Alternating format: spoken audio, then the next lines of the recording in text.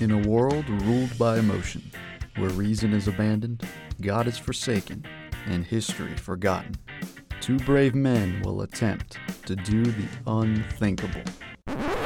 Use their brains. Armed with ancient wisdom, they will bring light into our modern world. This is the Sons of Antiquity podcast. Hello everyone, welcome to the Sons of Antiquity podcast. I'm your host Evan, and I'm joined in the studio by my co-host Dan. Hello. The Ship of Theseus is a famous philosophical thought experiment that challenges our notions of identity. At the very least, you will get a fun brain teaser. I have actually brought this up in conversation with non-nerdy people, and it has started robust discussions. So let's go ahead and get started. Here's what we're going to cover on today's episode. First, a statement of the riddle and the sources. Then, our first impressions. Hobbes' addendum. You'll find out what that is. A deeper dive into issues at hand. Historical answers and our analysis. Implications of the riddle. Our, quote, answers. And finally, is philosophy the art of asking useless questions and not doing anything productive in life? Or, on the other hand, is it the source of all knowledge? That'll be a good discussion. Let us begin with a statement of the riddle and the sources and talk about where it comes from. This thought experiment first appeared in Plutarch's Lives of the Noble Grecians and Romans, which is a important classic that you ought to read. We highly recommend it. In his section on the mythical Greek hero Theseus, Plutarch wrote, "The ship wherein Theseus and the youth of Athens returned from Crete had 30 oars, and was preserved by the Athenians down even to the time of Demetrius Phalereus. For they took away the old planks as they decayed, putting in new and stronger timber in their places, insomuch that this ship became a standing example among the philosophers for the logical question of things that grow, one side holding that the ship remained the same, and the other contending that it was not the same." Let's restate the problem in simple terms. You have a ship that Theseus used on his legendary voyages. Once it came back to Athens, it became a museum piece, essentially, and was permanently docked in the harbor. However, the elements took their toll on the wood, and over time the planks became rotten and had to be replaced. At some point, every plank had been replaced, and not a single material aspect of the original ship remained. Is it still the ship of Theseus? And if not, when did it stop being the real ship of Theseus? It's worth noting that there have been many variations of this over time. For example, there is the grandfather's axe dilemma, where a family continually passes on an old axe but replaces the handle and blade as they wear out. There are even Eastern equivalents. For example, there's one called Lincoln's axe, where a supposed axe that Abraham Lincoln owned kept getting passed on, but they had to keep replacing the parts. Same for George Washington's. There's a George Washington's axe, so It's probably somewhat mythical. I wonder if there's a George Washington's wooden teeth. Wonder if they passed those down and used them. It's probably in a museum. I would hope so. If this is your first time hearing the Ship of Theseus paradox, please pause this video now and think for yourself what you think the solution is. You won't regret it. So here are our first impressions. What basic options first come to mind? When considering the Ship of Theseus question, the possible answers really come down to it stops being the Ship of Theseus when one plank is replaced. It stops when a majority of the planks are replaced, over 50%, let's say. It stops when all planks are replaced, remains the Ship of Theseus the whole time. It stops being Theseus' ship when it is gifted to the Athenians right off the bat. As soon as he gives it to them, it could stop being the Ship of Theseus, in theory. And lastly, it was never his ship to begin with. The issue of continuity is really what we're talking about here. Our universe is a dynamic system. As the philosopher J. Cole once said, everything grows. It's destined to change. The question becomes, how can we reliably identify things if they are constantly changing? My first impression of the original riddle is that the ship is not the Ship of Theseus at the end, after the planks are replaced. That, to me, has always seemed unusual to think of, that the ship with all new parts and pieces could be still the same ship. So I've always rejected that. Now, before all the planks get replaced, it's a little dicier. It also can't be the Ship of Theseus at some arbitrary point in the middle, as some boards are replaced. I think it can only be called the Ship of Theseus so long as nothing about it is touched or renovated. That's at least my first impression. That's interesting. My first impression is that the ship continues being the Ship of Theseus the whole time, as long as there is continuity between the old and current ship. However, I am not able to explain why I think the completely reconstructed ship is still his ship. But if it exploded and they made a new ship modeled after the original Ship of Theseus, it wouldn't be the Ship of Theseus. That's my gut reaction. I don't know how correct it is. I'll need to dive deeper into this. Now let's talk about Hobbes's addendum.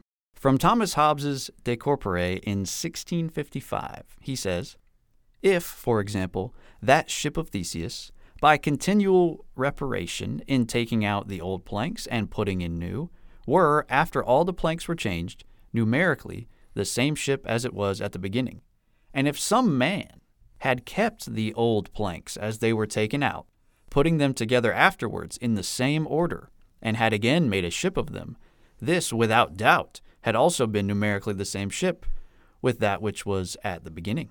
And so there would have been two ships numerically the same, which is absurd. And he was right. It is absurd. Thanks a lot, Tommy. You just made the riddle 10 times more complicated. So what he's saying there is that if you replace all the boards in the ship, but as you take one out, you save it. You put a new board in, and you save all the old boards. So you've remade the ship with new boards. And then you take the old ones, maybe you touch them up a little bit, whatever, put them back in the same order, and you make the ship again. So now you have two ships. So which one has the real claim to being the true Ship of Theseus? Is it both? Is it neither? Is it one of them? Which one is it? So the plot thickens. Now, Hobbes makes you choose between different theories of identity. Materialists say the ship made of the original old planks is the real Ship of Theseus, as Daniel said. Others say the material composition of a thing is not the defining feature of it. Either way, most people will admit that having two real ships of Theseus is ridiculous. I think that's pretty clear. Yeah, I'm not sure that there are too many people who would say that they can both be the ship. I was tempted to say it, but couldn't reconcile it in my head. Yeah, there's some sort of gut feeling that makes you think, that's kind of a contradiction. Because you could take that to infinity and just like, you could have 100 ships. If there were 100 planks, you could have 100 ships and take one old plank from the original ship and put it in one of the other ships and replace one of their planks.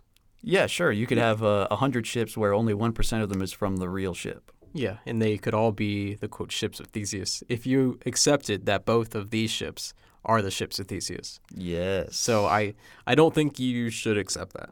But I came up with some additional variations of this addendum. Okay, well, let's hear it. Challenges our assumptions. What if the ship is replaced with planks of a different material? That would make your claim, Dan, even more, an even better alternative. Okay, so you're saying like if they got replaced with metal, let's say. Then it would make your claim even better to say that the old planks were the Ship of Theseus and the new ones are not. I would agree, and I think maybe the reason that a lot of people would probably agree with that, or that it seems like that makes sense, is because part of how we define Theseus' ship is when we picture it. I don't think there is anybody who's picturing a metal ship when they think of it, because they're looking back in time. Okay, ancient Greece, they made ships out of wood. There were no ships made out of metal until the Civil War, right?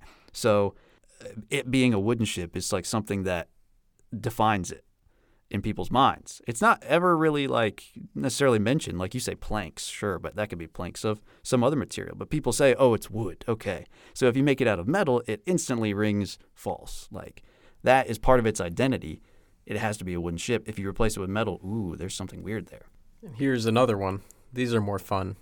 Let's just say Theseus comes back and they don't change anything about it yet. But then the Spartans come into town and they raid the ship and they paint pro-Spartan memorabilia on the side of it. Is it the Ship of Theseus still, or does it have to be a pro-Athenian kind of thing in order to really be the Ship of Theseus? Did they ruin it by painting it? Perhaps, because again, going back to what information you're given in the riddle, we already know that he is an Athenian. He represents them, and he is pro-Athenian. So is that part of its nature? Is that part of its identity? Yeah, and the fact that I'll get to this later, but the final end of the ship of Theseus, once Theseus leaves it, is just a reminder of how great Athens is and how great its founder is. Because Theseus, I forgot to mention, is the founder of Athens. Yes, a legendary founder. Which, as a quick note, I looked up the gentleman that is mentioned by Plutarch, and if I could go back and find his name, I will. Yeah, his name was Demetrius Phalereus. So the time between the legendary founding of Athens and that man's lifetime, and that was a real person, Demetrius Phalereus, that's about 300 or 400 years. So that's a long time to preserve a ship. And so in his discussions, Plutarch is saying, oh, the Athenians, they kept his ship for hundreds of years. So you can imagine that in that time, that's a lot of weathering. And so they would have had to replace the planks. So it's a pretty realistic scenario. I just thought I'd throw that out there. That's interesting. Thank you for looking into that. So what would you say if you painted Go Sparta on the side of it? Would that ruin it, or was it still the ship of Theseus? If it happened at the time, like maybe he just dropped it off. Yeah. And then that night, Spartan vandals, what you might say graffiti artists came in and spray painted Go Sparta on the side. That would, I think, still technically be Theseus' ship, although you would have to say, well, it's been vandalized. It wouldn't be the same as when he left it, obviously. But technically, I guess it would still be the same ship if you buy into the theory that it is still his ship when he gives it to the Athenians. You know, when he washes his hands of it, he's no longer commanding it. It's no longer on the ocean, or on the sea at least. Then, yeah, I guess you would have to say, well, even though it's been painted, it's still his ship. Nothing's been removed from it. If anything, there's something just added to it. Paint. Mm-hmm. Interesting. We'll get back to that later. Sure. I asked that for a specific reason, but we'll circle back. Yeah, we'll circle back to that.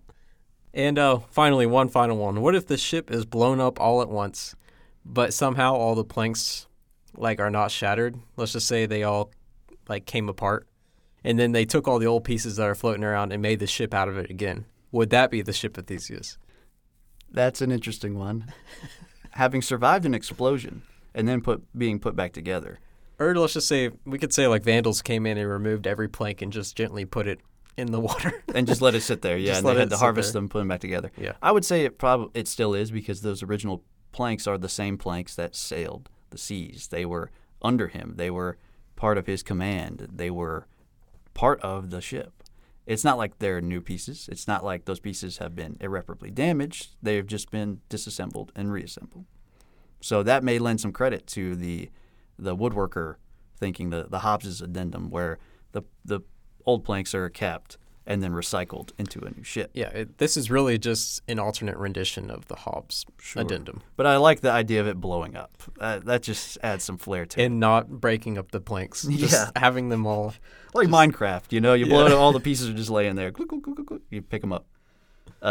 So I would say that there's some thing to that theory, at least, that if they blow up and put them back together, it might still be the ship of Theseus. But let's dive a little deeper, as we said. We needed to. We only gave our first impressions, so we need to dive a little deeper. Let's talk about mereology. Mereology is the theory of parthood relations, of the relations of part to whole, and the relations of part to part within a whole.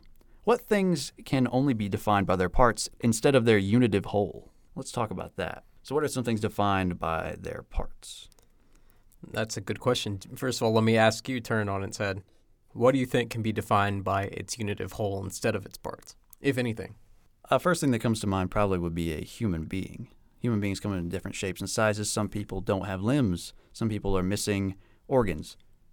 You would still probably call them human, unless they're missing one specific organ, which would be the brain. Without a brain, it'd be hard to say that person is a human, a shell of a person born with just like a brainstem, brain dead, can't interact, can't walk around. You'd be hard-pressed to find anybody who would define them as human. Biologically, yeah, sure, their DNA is human. So if you define it that way, I guess you would have to say they're human. However, do they act like a human? Do they do the things that humans do? No. So I would say being defined by your parts is something that's has to do with something other than humans. I think humans are defined as being a whole. That's good. Just something to touch on, something to think about. Sure. Artifacts are objects made intentionally in order to accomplish some purpose. Per Aristotle, they contrast with things that exist by nature. Artifacts exist by craft. And I think artifacts are some of those things that could be considered more parts than unified wholes. Indeed. Now, let's think about Platonic forms. People laugh at them. Some people don't know what they are, misunderstand them. But is there some perfect ship of Theseus in the clouds that all wannabe ships of Theseus strive after? And they aren't, because they aren't the perfect ship of Theseus in its perfect form up there in the heavens. Yes. Maybe. I jest, but this is a serious question and a serious answer to the problem of universals. Can we say that some sort of soul is attached to the ship of Theseus due to its fame? The same way respectable people get upset when ancient things are vandalized, even though the thing isn't living. So if you see like the Colosseum in Rome and someone spray paints on the side of it, you get mad, right? Of course. Naturally. But if they spray paint the side of a 1-year-old apartment building, nobody cares. Well, I mean, the homeowners might, but but like the average person isn't going to be enraged that someone did that. Yeah, they wouldn't consider it like a unusually cruel act. Now, why do you think that is, that we get so upset about these old things that mean a lot being vandalized, even though they can't be hurt? It's still the same Colosseum. It just has a little bit of paint on it. Mm-hmm. I would say that it's probably more due to the uniqueness of it and the rarity of it. It's rare for things to survive that long, and it's rare for us to have something that is so large and gives us so much information about a people that are no longer here. So it's the uniqueness of it. You know, new apartment buildings are a dime a dozen. So to use your example there, you spray paint one of those, okay, it doesn't really have any attachment to any famous person, any famous time period, any person who's long dead, because those people are probably still living in it, the people whose building it was. But the Colosseum is a link for us in the modern day to an ancient people who we are very interested in. So I would say, just from the perspective of the uniqueness of it, that's why we care so much if it's vandalized. Now, in regards to Theseus' ship, it's been talked about so much. It's famous. You know, it's not any ordinary ship. It's not like other girls, so to speak. And so to vandalize that, to destroy it, to recreate it, it might make some people upset. It's not just some boat. Now, as the ancient Greek pre-Socratic philosopher Heraclitus said, "You never step into the same river twice. Can you ever step into the same ship of Theseus twice?" Or step on the deck, I should say. That is an interesting question. I would say it's possible. The reason he said that about rivers is because the water flows through, and it's never the same water that you step in. Yes. And also, you could say, oh, it's the land under it. But that's changing too. You know, some dirt erodes and it gets passed down the river. Some new rocks and dirt come and fill in the old holes that are there, whatever. When it floods, it expands the river. When it's a drought, the river gets smaller. So that's what Heraclitus was saying. Now, could we say the same thing about the ship of Theseus? If it's always going to change, we can forget the one plank. You know, even when it rains or there's wind, like a particle of wood is going to come off of it. So really, we don't have to wait till one plank is replaced. Like all the time, the ship is changing. Yes. In its material qualities. Yes, I would agree. And I think the river example there makes it harder for someone who would consider themselves a mereological essentialist, right? Someone who believes that the parts of something are essential to its being and its identity. That kind of uproots that argument, because if you say the planks are essential to the ship's identity, well, then so are the particles of water running in the river, and those are constantly changing. But you won't find a mereological essentialist saying, oh, this is a different river. And then a millisecond later, oh, this is a different river. They're going to refer to the Amazon River as the Amazon River, even though it has different water in it all the time. For the record, there are people who do that. Oh, okay. Well, they are crazy people, I would say. I would say that's lunacy to not refer to the Amazon as the Amazon. So I guess it comes down to, how do we define a river versus how do we define a ship? We define a ship in, I think, stricter terms than a river. We know going into it that a river changes and it flows. And we know that it's never the same river twice, technically. We know it's never the same water. The shores are always moving. In a flood, it can get much larger. So we already know there's a constant change going on. We go into it knowing that, and we just say, to focus on that, it would make it impossible to talk about. So we just forget all that, and we make part of its identity the fact that it changes. We know a river changes. So when we say it's the Amazon River, it technically is still the same river, even though it changes, because every river changes. We already know that going into it, and we just ignore that. We define it in other terms, like general location. Generally, if it's flowing this way in this part of South America, it's the Amazon River. Yeah, but rivers change course. This is true. And sometimes don't they flow different directions occasionally? Isn't there one river? Doesn't the Nile do that? Yeah, I mean, I've heard that sometimes the Nile goes backward, and that might explain the Exodus a little bit. Oh, okay, yeah, as in the biblical. Yeah. Yeah, so if it's flowing the reverse of what it normally does, is it still the same river? Some might say no. I would say yes, because we already know that's part of its nature. Whatever you say, I think you're contradicting your materialist stance, but I agree. I think you're not being consistent. That's true, I'm not being consistent. But I would argue that rivers are different than boats. Okay, we can get more into that in a little bit. Sure. Now, I'll ask, would this be an issue if it was just a regular ship? Like, it was not the ship of Theseus, it's just like, here's the ship, or a ship, and they kept replacing the planks. Would it always be a ship, or the ship? What do you think? A ship. A ship. It would always be a ship, sure, because we define a ship as something that will just float on water, and it's made to carry humans, cargo, etc. And it has a general shape in our minds. And if you keep replacing the planks, then it hasn't changed. It still holds that general shape.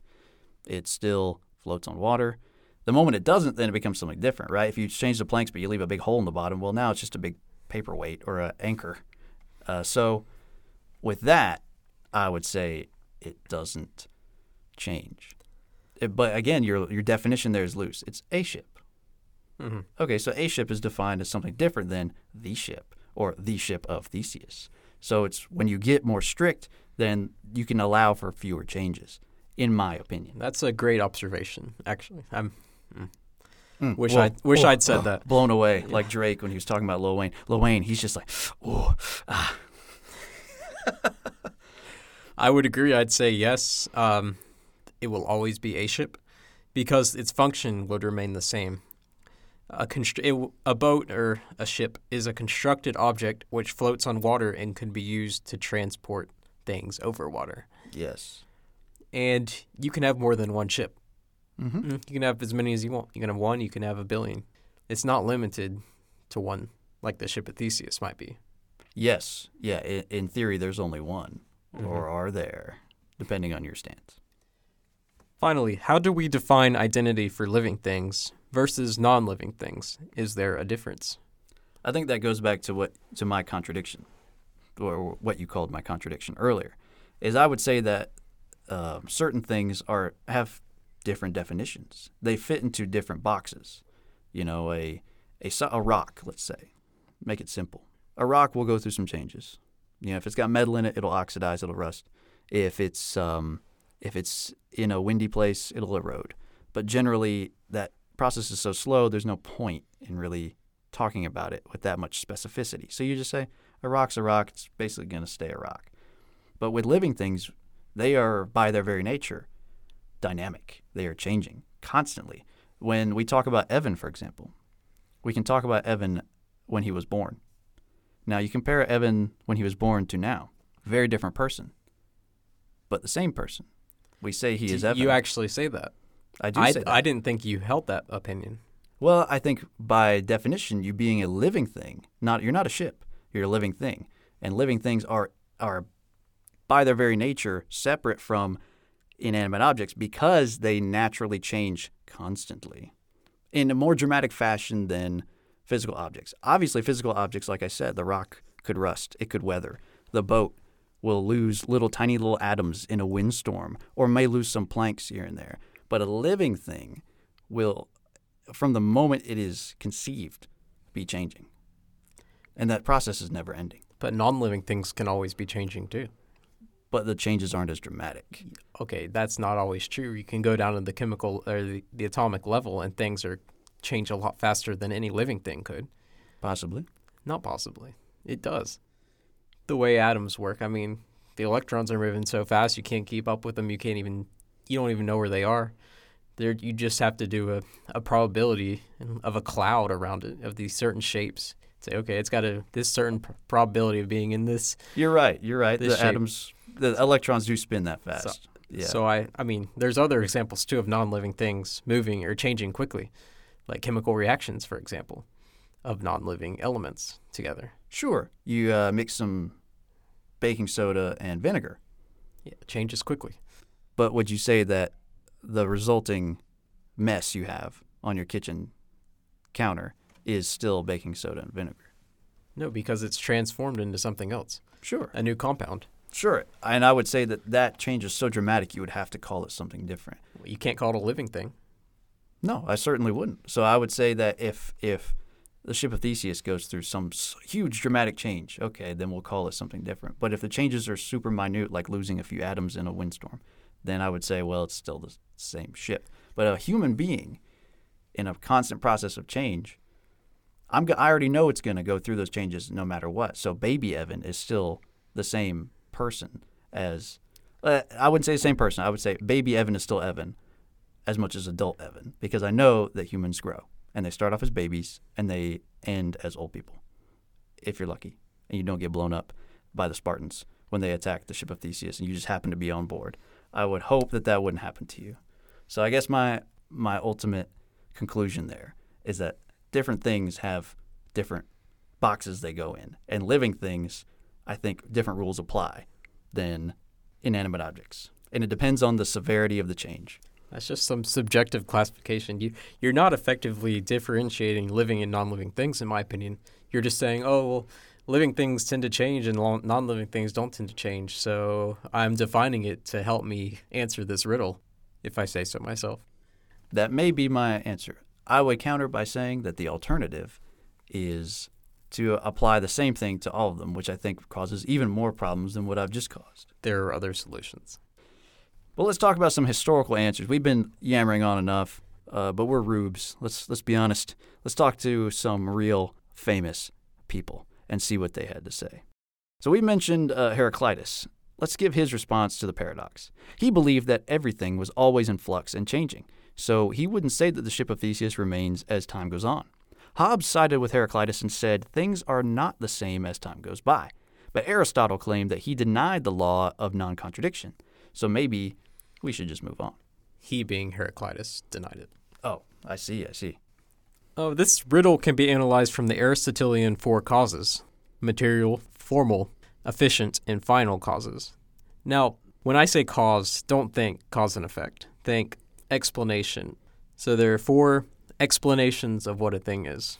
The material cause is the material composition of the thing in question. The formal cause is the arrangement or appearance. The efficient cause is the agent outside of the thing being changed, causing it to change or be the way that it is. The final cause is the overall purpose of the thing itself and why it is being changed to be the way it is. Let's give an example. When it comes to our pertinent ship of Theseus, the material cause is the wooden planks. The formal cause is the boat-like shape it is made into with buoyant properties. The efficient cause is the original workers who built the ship and the ones who replaced planks afterwards.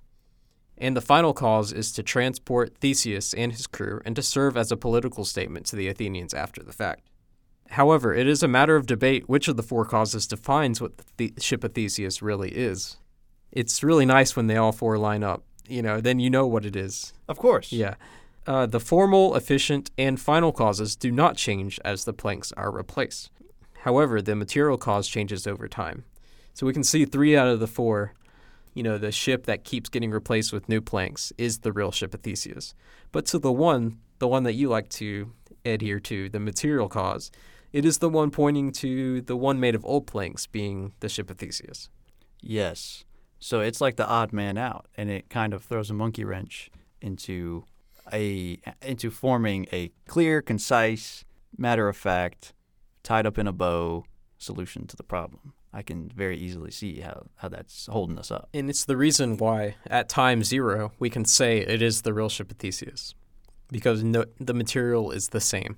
So, okay, if at time 0 the material is the same and all 3 other causes are the same, so they're in line at the very beginning, you would say. Yes. So the only cause that changes throughout all of this is the material cause. So by day, let's say 100, or year 400, whatever, the end of it. By the time we get to a new ship that we're trying to ask a question about, the material cause is the only thing that has changed. By the time you replace one plank, the material cause has changed. Yes, okay. So if we're talking about the Hobbes addendum, when you put all the old planks together, now you again have unity, correct? No, You don't do have not. unit. No, I'll get to it a little later, but no, actually, I'm going to talk about it now. Sure, because the material is all the same. So what am I missing? What other cause am I missing? Well, the other three are different because if you think about it, let's go back to the formal cause is the boat-like shape it is made into with buoyant properties. But you're taking the old planks and slowly building a ship. When you have like three old planks, it's not a ship. It doesn't float. It can't transport people. You're right. So during the process, it's not the ship. No. 3 planks, not the ship. 4 planks, not the ship, No. because 3 planks is not a ship. Okay, I see. But at the final stage, when you've rebuilt it as a ship with buoyant properties, that one's checked off. I would disagree, Really? actually, because there's no continuity between the form. It's like a mutant form. There's a continuity in the one being replaced. It always remains a ship that can, float on water and carry people if it wanted to. Take one plank out, put another one in. It could always, at every stage. Yeah, it's always a ship by definition. It's the form of a ship, which, by the way, Aristotle tried to redeem Plato's theory of the forms by making it more about the material properties of it instead of like some thing in the sky. Yeah, the ideal the ideal ship. That's why it's called the formal cause, like the cause of forms. I learned that. I was amazed. That makes sense. Not that it's wearing a suit and tie. No. I got you. So it's the form of a ship, as in we define a ship by its utility and what it can do. So it's a thing that floats on water and can move stuff around on the water. So maybe this is just getting a little bit too into the weeds or maybe splitting hairs here. But are you saying then that Theseus' original ship, it was made before it was given to Theseus for him to go on his travels? Before it was made, it wasn't a ship. And once it was done, it was a ship. Yeah. So I don't see how that's any different than it not being a ship in the hundreds of years you're taking the planks out one by one. And then once you put them all together, boom, now it's a ship. To me, that is it being birthed, basically. Well, in my humble opinion, you're missing something in that it doesn't become the ship of Theseus until it's done. Sure. Yeah, and until it's given to him, at that point it becomes the ship of Theseus, of course. And he can't sail on a ship that's not a ship. You're right. By definition. You're right. By definition, you can't. So it has to start, but at the point where it is in the form of a ship. I see what you're saying. So the continuity thing, that does kind of hinder it because a ship should be a ship, right? It should always be a ship. And if you take it apart and it's just in pieces and then you put it back together, can you really say it is Theseus' ship? It is a ship by the end. But the discontinuity really leads me to believe it's not the ship of Theseus. Because it's been taken apart over hundreds of years and been just in pieces for so long. Yeah, there's no continuity, as I said. I would say that perhaps, not saying I believe this, but perhaps it's not wrong that a ship gets taken apart and put back together. It can still be someone's ship. Maybe if they continually own it the whole time. But Theseus isn't around to say, oh, that's my ship, and he sails on it again. That's not the case. Yeah. By the time it gets taken apart, he's not in the picture anymore. He's long dead. Fascinating. But let me move on to the efficient cause. The efficient cause, it consists of the original workers who built the ship and the ones who replaced planks afterwards. So we can just say carpenters or shipbuilders. Sure. That's the efficient cause. Of which point there is still a continuity from the old ship to the new, in that these workers have to come in and continually repair this ship. So that's the continuity for efficient cause. Sure. And so with the Hobbes addendum, with the new one being built, it's still being built by shipbuilders and carpenters, but it's not the same ones. So if you define Theseus' ship by the men who built it, those men are long dead hundreds of years later. So the one or the many woodworkers who come together and rebuild the new ship out of the old planks are not the same ones. So does that affect the definition? To me, it doesn't really matter who puts their hands on it. It's again, I'm going back to the original parts and pieces are still there, but it was put together in a different way than the original ship. So Yeah, okay, it I could would not agree be. that the ship of old planks, the Hobbs ship, Yeah, we'll call Hobbs it, ship. that does involve also, I guess to an extent, carpenters and shipbuilders. Yeah. But it is not a consistent line from the old ones to the new. It's not like a consistent contracting company that's there. It's like, oh, we're in charge of replacing the planks. Okay. Yes. Every year we replace it. Okay. Instead of this other one, it's just like a mess, and then all of a sudden they just take it and And in a week, maybe they put it together. Yeah. I will. I don't want to spend too much time on this, but Sure.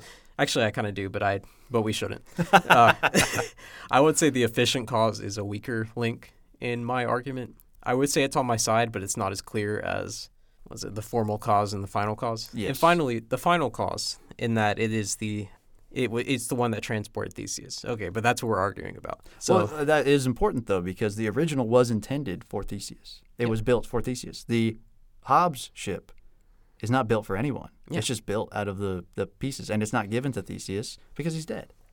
and there's the second part of the final cause, in that it serves as a political statement to the Athenian people about how great they are.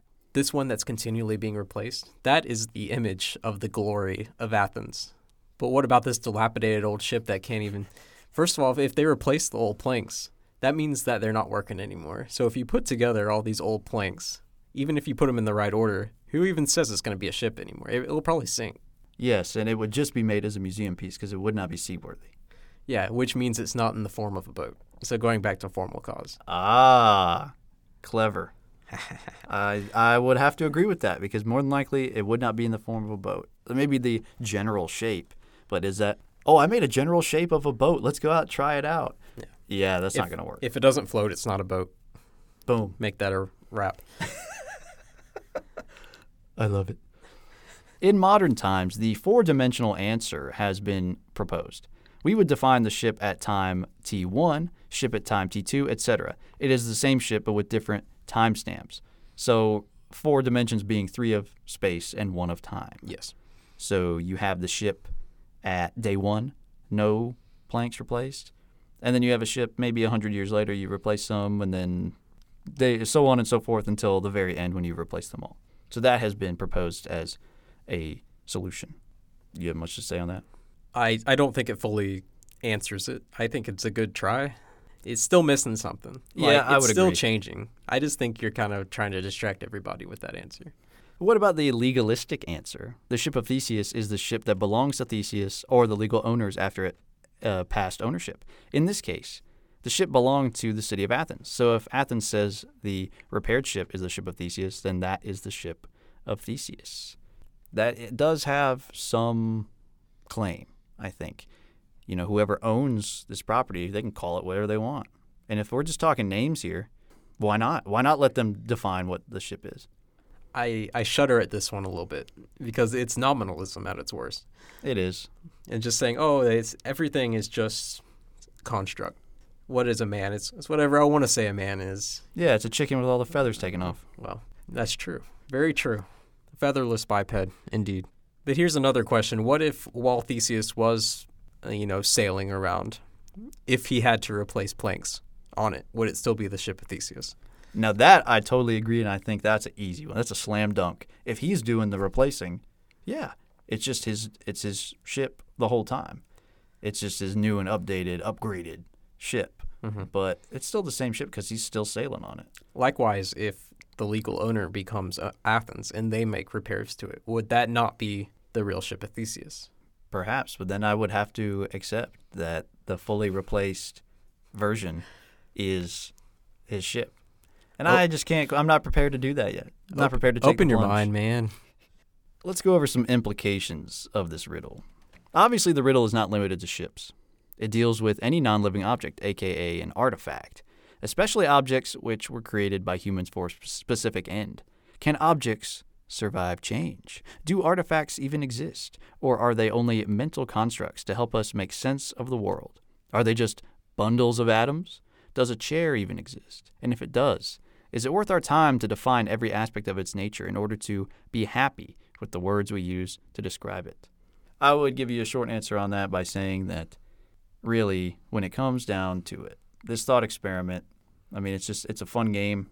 But I think people are going to intuitively decide what they want, and everybody's going to intuitively decide something different, and we've still managed to go to the moon. So it can't really be all that big a deal. You know what I'm saying? If some people have some different opinions on it, somehow things still work out. So in general, if we disagree on the ship of Theseus, it's not a deal breaker for humanity. Man, don't sell this episode short, man. I mean, it is great, and I know in the next couple of sections here, we're going to cover why it's important. And I'm not saying it's not important, but I am saying that different opinions on it don't necessarily break the bank. If we have to make a new constitution, we're going to say only people who have the right opinion can vote. Yes. If you're a Giga Chad who always has the right opinion, those are the only people who can vote. I would say this kind of harkens back to, like, does a chair even exist and what makes a chair a chair? You know, that goes back to forms. Yes. Which Plato brought up. Like, how do we even know what a chair is? He said what his answer was the theory of the form, saying there is a perfect chair form that we all strive toward intuitively. And that's how we know what a chair is. When we look at it, we say, okay, that's a chair. It ain't a perfect chair, but it has a resemblance to the chair form that we all know, really, deep down. I think it's an answer to the problem of universals. I don't think it's the right answer, but it's a good try at the answer. It is a good try. And it got people on the right track thinking about this hard question. Likewise, as Aristotle said, for most things, the formal cause defines what it is. So whatever form it is taking as far as measurement, as far as like a its ship, purpose. A general ship, it's defined by being ship-like, you know, by having the qualities of a ship. That's how Aristotle redeemed Plato's forms. I see. It's not like a thing up in the sky. It's like, oh, it has qualities that we associate with ships, floating, carrying people. And so for a chair, it would be allowing you to sit down. Allowing you to sit on a surface that is not the ground. Yes. So let's move on to a big topic. I think this might be fun. Now, give me some time to explain it, and then we can discuss. Sure. Okay. Must we say that only things with souls can survive change with their identity intact? Let me define what has traditionally been known as the soul. Aristotle said, "The soul is the first act of an organized body having life potentially within it." In fact, Aristotle wrote a whole book called De Anima on the soul. He might know a thing or two. Aristotle didn't believe that the soul survived death, though, unlike Plato and later Christian thinkers. The soul does not have to be a religious concept to explain how people survive death. I think that's a common misconception that I understand why they think that way, because most people talk about the souls now. It's like, oh, my grandma's in heaven kind of thing. So moving on, we can say a human without a soul is not a human, but a corpse. Like, what? First of all, just real quick, what would you say is the difference between a corpse and a human? Movement, life, Yes. activity. That is what Aristotle defines as the soul, like the life force. And that's why they say, Christians and most religious people say, the soul leaves the body at death. The soul is what gives people the life force to make them animated, as in anima, soul. And really, when you think about it, it's what makes them unique, too. Two corpses are basically the same. They do the same thing. They lay there. They decompose. They die. They turn to dust. I mean, technically their DNA is different, but yeah. Yeah, technically their DNA is different. But, technically two rocks have slightly different compositions, but they're basically both rocks. Mm-hmm. But what would make them unique is if they came to life and they acted differently, moved differently, joked and laughed and had different memories. That's a good point. Now, a body and a soul together, we call a human. A soul without a body is what people call a spirit or a ghost. St. Thomas Aquinas defined the soul as a form. A form makes a thing to be what it is, as Aristotle said, because Aquinas was very close to Aristotle on many things. It is the source of substantial unity and coordinated activity. That's the soul we're talking about. According to Aristotle, there are three types of souls. Vegetative souls, as in plants, possess self-nutrition, growth, and reproduction. Sensory souls, animals, possess sense cognition, sense appetite, and locomotion, aka moving around. Rational souls, or humans, possess intellect and will. Aristotle said that higher beings also possess the lower souls. For example, animals have both vegetative and sensory souls. But Aquinas said that beings only possess one type of soul. It's not a pertinent topic for this discussion, but I just found it interesting, and you can look into it on your own. He thought that the rational soul entailed the other qualities of the other souls, but it's not very important for now. If souls do not exist, I would argue that nothing stays the same as time goes on. We'll never be the same person for more than a millisecond because we're always changing. The body contains unfathomable numbers of cells which are constantly dying, being created, and changing. Dan, what is your response to what I just said about the soul? Well, we talked before this episode, while planning this episode, and kind of narrowed down what I thought about the soul. And I kind of agree with Aristotle there. And I do definitely agree that humans have all three. They got the vegetative, they have the, what was the animal Sensory. one? The sensory, and then they have like the rational. Absolutely. And so I definitely agree with this idea of like a life force, that there is something objectively different between animate and inanimate objects. Obviously, that's why we give them two different names, because we can observe qualities in both that are drastically different. There are things that a living being can do that a inanimate being could never do. And so I agree that that is an important distinction between the two. And let me just say, I just realized this, like animate versus inanimate comes from the word for soul. Anima. Yes, there we go. It all comes back together. So you agree that there's a soul? In a sense, yeah, I would say that soul doesn't live on after death. You don't have to. But I would agree, yes, there is a soul in that sense, in that Aristotelian sense. Aristotle said that the soul could not survive the body's death. I would agree. They had to die at the same time. I agree. Of course, like Christians disagree tremendously, but sure. Aquinas goes over that, but that's really for another time. I think that the soul is a big implication of this, especially when you start applying it to living things. Yes. Okay, so let's go over our answers. I put answers in quotations. Let me start out, actually. I asked a friend of mine who was in his senior year of undergrad philosophy at a four-year university I won't name about the ship of Theseus. And I will say he's the smartest person I know. No offense. None taken. In summary, he said that this paradox only applies to artifacts, of which the ship is one.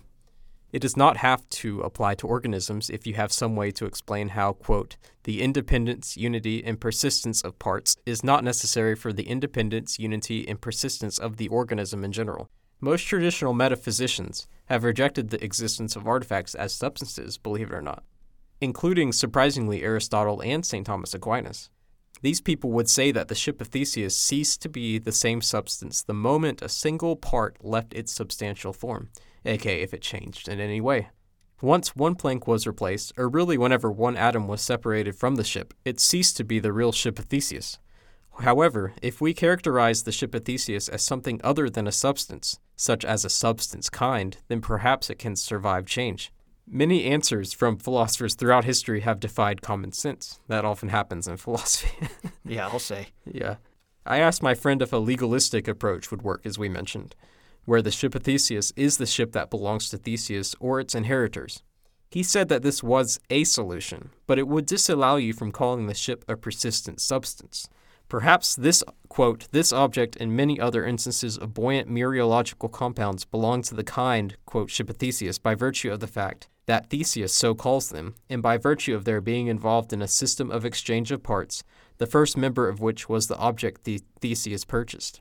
Now you say why I said this guy was pretty smart. I questioned whether this was subjectivism. My friend retorted that it was a conceptualist approach to universals rather than immanent realism. The temptation is to accept nominalism here and say that the ship of Theseus is whatever people say it is, but that is not a coherent answer either, for it is just subjectivism. The conceptualist approach concedes that universals only exist in the mind, but that they are real nonetheless. Which is kind of a contradiction there. That they're real, but also they only exist in the mind. No, I disagree. I think them being real, they can be like a rational conclusion. Like, do perfect triangles exist? Sure. But they only exist in your mind. They can't exist in nature. This is true, but we could build one. No, or we could can't. we? No, we couldn't. can't. We couldn't get that specific. You're right. We couldn't get that precise because there could always be an atom out of place. Yeah, it wouldn't be a perfect line. Fair enough. Partly because atoms are like kind of circular and irregularly shaped, so it'd be impossible to make it a perfect. Yeah, and you never know where they are. Yeah. Yeah. Exactly. My friend's approach went way over my head, but I thought I'd relay it to the audience and you, Dan, to help maybe help some smarter people understand what my friend thinks. I'm sure there are people listening who were like, right on, bro, and they knew exactly what he was talking about, and they said, preach it. Me, yeah, went a little bit over my head. So here's my answer, a little bit straighter to the point than Evan's friend. The ship is no longer Theseus' ship once he gives it to the Athenians. How about that? How you like them apples? To say it is Theseus' ship implies that it is his ship presently. But once it is given away, it becomes the ship formerly known as Theseus' ship. This makes it easier to deal with any changes the ship experiences while in a museum or in the dock. Since it can't be the Theseus' ship after he gives it away, it will always be formerly Theseus' ship, so you can add new planks, an outboard motor, a flamethrower. You could even paint "Let's Go Brandon" on the side, and it won't be a problem. We may refer to it as Theseus' ship for convenience, though. To do otherwise might make living life impossible, for you would constantly have to change your definitions of everything, because everything is always changing, to some small degree or another, like Heraclitus' river. However, this becomes less and less convenient when it comes to the ship. As the years go on, Theseus dies, the ship starts to rot, and the changes to the ship get harder and harder to overlook because they just become so large. It's not little atoms flying off, now it's whole planks falling off. So what do you do? I'd say I am more on the side of the mereological essentialist, so I generally believe that an object's parts are essential. Change one part, it becomes something different. Change one board, it's not technically the original ship. Therefore, in my opinion, not Theseus' ship. Or at least, it's a hard thing to convince me of. I do recognize the flaws in this, though, and how it makes it easy to start splitting hairs. One thing is for sure, though. The ship made of original boards is more of a real ship than the ship of replaced boards. IMO. I don't think that's so for sure, but let me explain myself. I disagree with your conclusions. I do think you're splitting hairs by saying it is formerly Theseus' ship. You're simply adding an extra step to the dilemma. With your stipulation, we must ask, how do we know which ship is the ship that was formerly Theseus' ship? You're just adding an extra step. It's still the same question. I also think your mereological essentialism causes other conclusions which I, at least, would be uncomfortable accepting. As I said earlier, would a person never be the same for more than a millisecond due to some cell dying within him? I'll leave that open to the audience. However, one might say that my critique only applies to living things. Fair enough. I believe that living things have souls and non-living things do not. If a judge asked me for my answer and "I don't know" wasn't acceptable, I would simply go with Aristotle and Aquinas, just as an appeal to authority, because if they say something, they both say the same thing, then it might be right, because they're smart. When something is defined so narrowly, in our case as the ship of Theseus, any change to it will cause it to no longer be the real ship of Theseus, because all four causes do not remain the same, the Aristotelian causes, that is. But I am willing to allow the ship to slowly have its planks replaced and still be colloquially called the ship of Theseus, because living in a world where non-living things always have changing identities is nearly impossible from a practical perspective. The legal owner of the ship over time, in our case the city of Athens, would get to decide if their ship was the ship of Theseus. A big problem with Hobbes's addendum is that you are taking old planks and slowly making a boat, whereas the other ship, the one getting old planks replaced with new planks, continues to function as a boat the whole time. This means that the ship is being gradually replaced with new planks, always maintains its formal cause, as we said before, whereas the construction made of old planks only becomes a ship once it can maintain buoyancy at some point in the future. Which may or may not happen, as we said earlier, because the planks are old. Yeah. This lack of continuity of the formal cause, combined with the efficient cause of a gradual stream of workers replacing old planks with new, and the final cause of being a ship which gives the city of Athens pride for its heroic past, gives the ship with new planks a better claim to being the real ship of Theseus. The ship of reconstructed old planks only keeps the same material cause as the original, but it lacks the other three causes. Neither ship has 100% claim to be the real McCoy, but one has a much better claim than the other. In my opinion, that's the one that gets slowly changed over time. And eventually becomes totally new planks. Yeah, I think it has a better claim, but it's not 100%. Yes, and I think that is a major conclusion of this, that I think anybody who talks about this at any length will realize that, I mean, there's a reason we're still talking about it today. It's because nobody will be 100% satisfied with a solution, because it always requires you to reject something that in your normal life you would otherwise probably accept.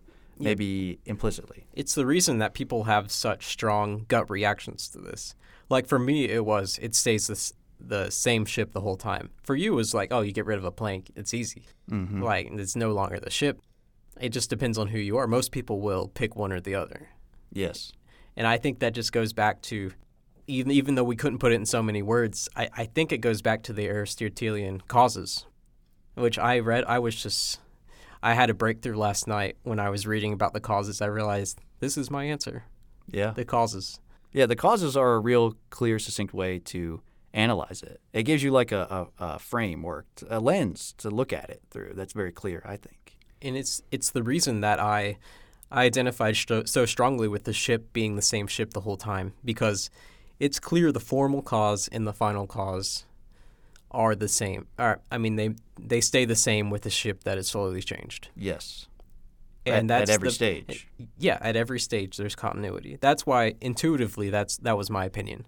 Whereas for you care a lot more about the material cause, and that's why your opinion was strongly in favor of keep the old planks to make it the old. Yeah, because as soon as I see someone saying, this is my ship, and then someone runs up and just yanks a board off of it, you've damaged it. You've taken something from it. And to me, that seemed like an offense. And I wouldn't say it triggered me, but you get what I mean. It just made me feel a certain way. Intuitively, I said, that cannot be the same ship anymore. Dude, you're literally getting triggered by nature. Yeah, I know, right? And everything changes, and I'm getting triggered. You're getting triggered at water and wind, man. I know. I need to calm down. It's just a podcast. Finally, our last question. Is philosophy the art of asking useless questions and not doing anything productive in life? Or is it the source of all knowledge? Here's a little anecdote. Go ahead.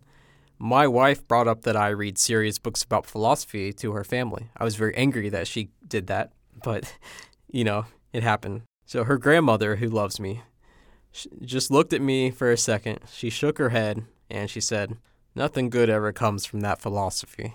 I love that philosophy. Yeah. It's the best part from of that nonsense is what she was implying.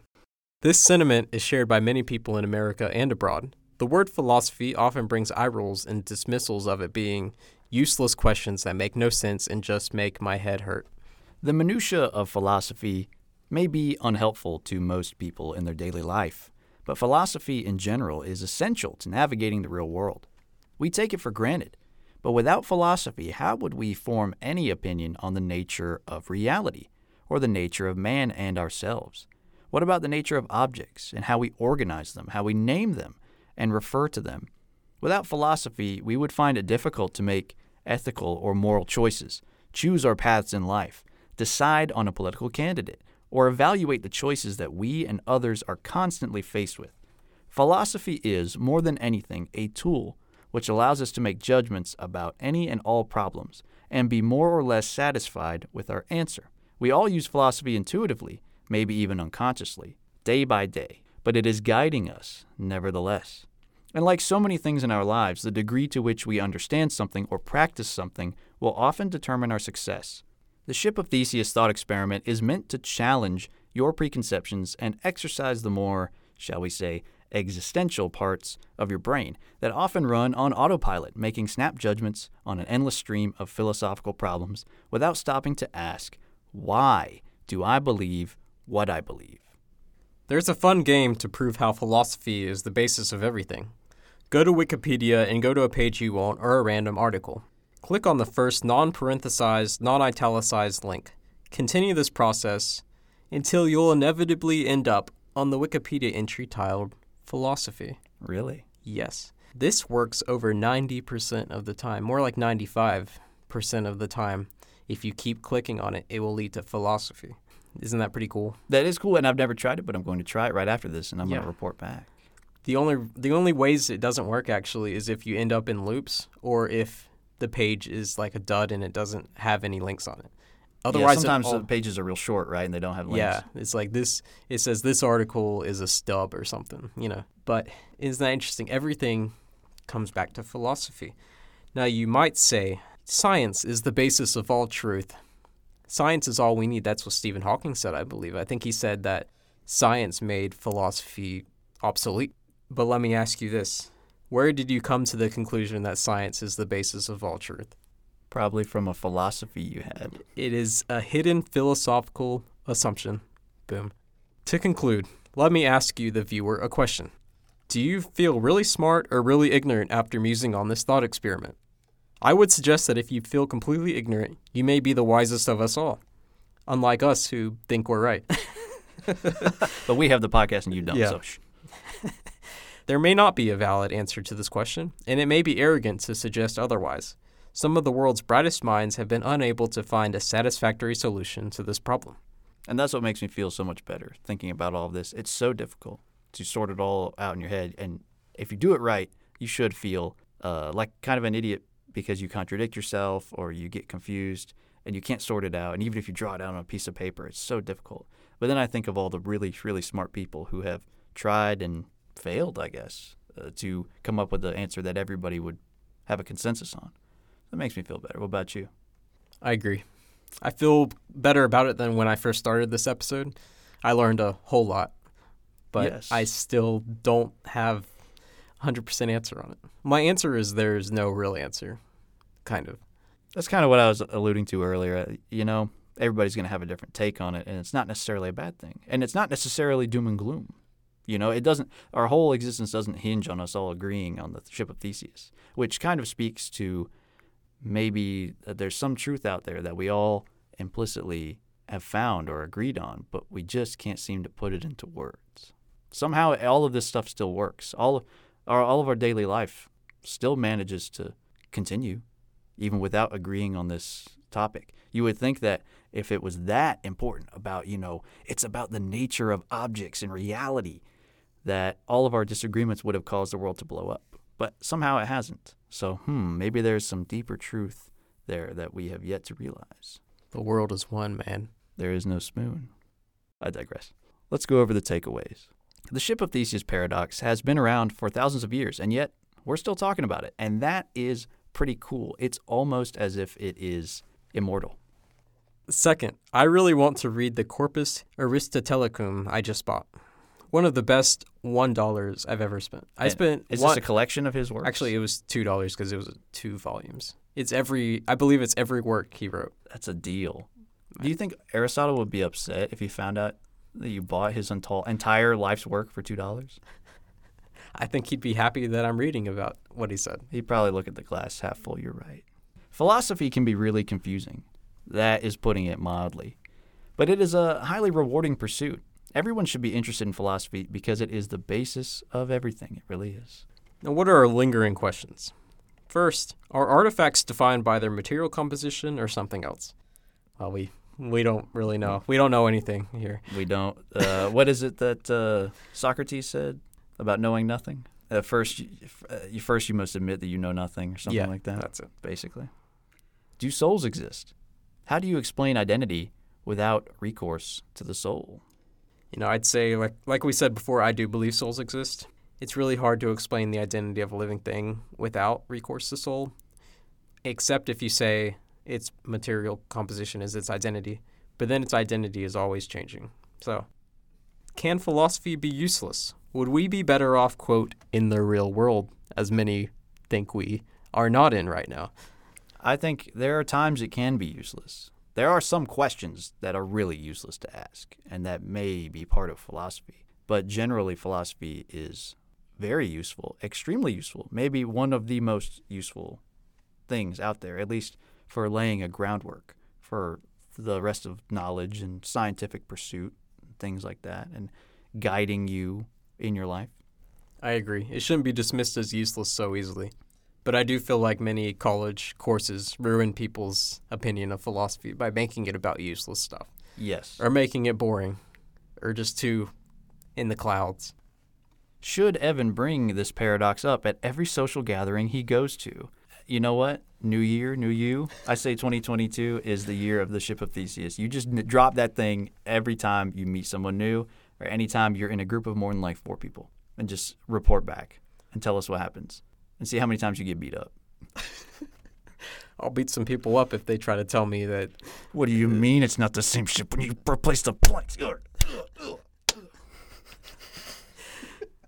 Anything else you want to say? I think I've said enough. Yeah, we've said plenty, probably too much. We know nothing. That's the conclusion. That's all for today's show. Join us again next time for even more ancient wisdom. Now, I wonder how close that was to the ideal form of a Of a Ship of Theseus episode. Ship of Theseus podcast episode.